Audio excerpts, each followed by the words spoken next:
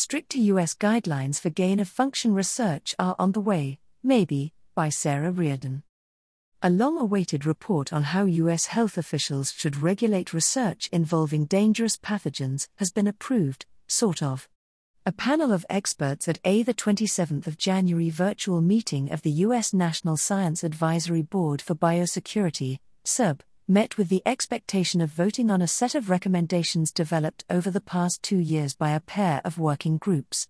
So many concerns were lodged, however, that the meeting ended with an agreement to modify the report, but without a firm plan for how to do so.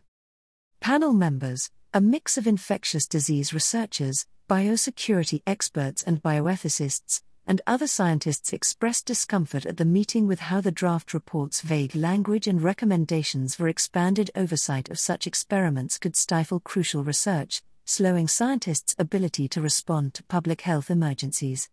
They also worried about issues such as how privately funded risky research would be regulated, the role of research institutions in identifying potentially dangerous research, and whether institutions within and outside the United States would have sufficient funding to meet U.S. biosafety standards. Once the report is finalized, then SAB will send it to the U.S. Department of Health and Human Services, HHS, for consideration while HHS crafts new policy guidelines. The HHS is going to have to provide the how level of details, said NSAB Chair Jerry Parker. But when that will happen is unclear. Given how the meeting ended, there could still be a long road ahead to even finalize the report, a frustration for attendees. The momentum is such that nobody wants to have another meeting to discuss it, even though some serious suggestions and criticisms were raised, says Gigi Quick-Grenval, an immunologist at the Johns Hopkins Bloomberg School of Public Health in Washington, D.C., who attended the meeting. Year of contention. The NSAB report is the culmination of a process that began more than a decade ago amid an uproar over a pair of publications 1,2 describing how researchers had engineered flu viruses to become more transmissible in order to understand how they might evolve in the wild. In response, the U.S. National Institutes of Health, NIH, abruptly halted funding in 2014 for around 24 projects involving so-called gain-of-function research that could enhance a pathogen's transmissibility or deadliness. The agency lifted the moratorium in December 2017, after the HHS proposed a new framework that extended review of research involving certain pathogens with the potential to start a pandemic. Since then, only 3 projects, all of which involved influenza virus research, have undergone the official review process put in place by the HHS. That low number concerns Mark Lipsitch, an epidemiologist at the Harvard T.H. Chan School of Public Health in Boston, Massachusetts. The big loophole at this stage is that most things never get to the stage of being reviewed, he says.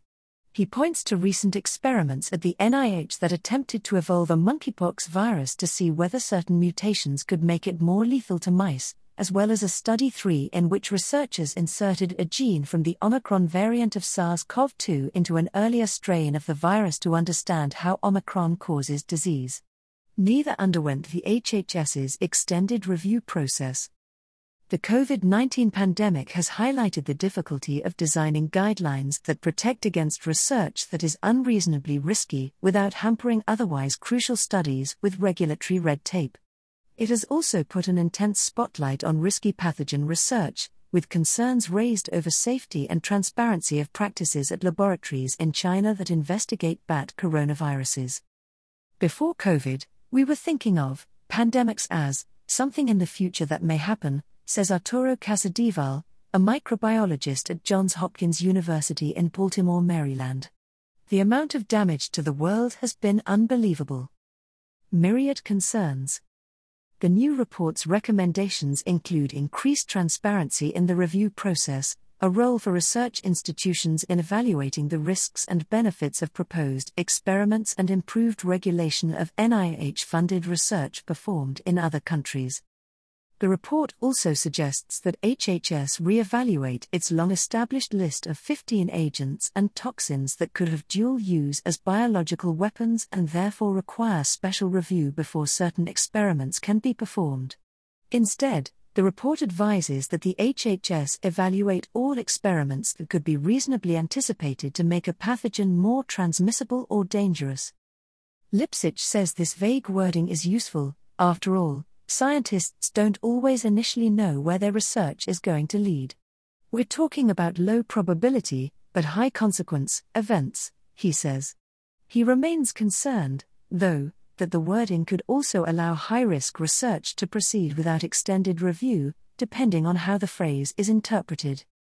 On the other hand, Groenewald worries that reasonably anticipated could be interpreted so broadly that it could delay a wide swathe of experiments, such as those involved in vaccine development during an outbreak, or even those used in synthetic biology to engineer bacteria so that they produce biomaterials. Almost all things are dual use, she says. By not doing this research, we're not making ourselves safer. At the sub-meeting, board member Mark Dennison, an infectious disease expert at Vanderbilt University Medical Center in Nashville, Tennessee, also mentioned the difficulty of determining what experiments could be risky. If identifying the function of a common protein might reveal that a mutation could make it more dangerous, for instance, would that identification constitute a risk? We need a better definition of gain of function, he said. Visible hesitancy. Groenewald's concerns echo those of a separate, the 18th of January report from the U.S. Government Accountability Office, GAO, which recommended that HHS develop a clear, public standard for what reasonably anticipated means. The GAO called for more transparency around the HHS's evaluation process, and said that the U.S. Centers for Disease Control and Prevention should evaluate whether exemptions for public health emergencies constitute a risk. Groenewald and others also questioned the report's recommendation that the HHS evaluate the safety of research involving pathogen surveillance and vaccine development, which are currently exempt from these regulations. What got us out of the pandemic as quickly as it did was all the scientists who jumped in, says Michael Imperial, a microbiologist at the University of Michigan in Ann Arbor. I don't want to see any guidance ending up throwing sand in the gears of important experiments that need to be done because people don't want to jump through hoops.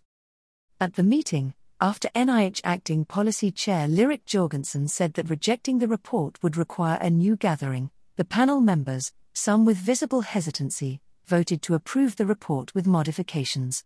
But when or how those modifications would be made, or which of the panel's many concerns they would address, was not clear. In the meantime, scientists working with pathogens worry that the intent of the research is being lost in the debate.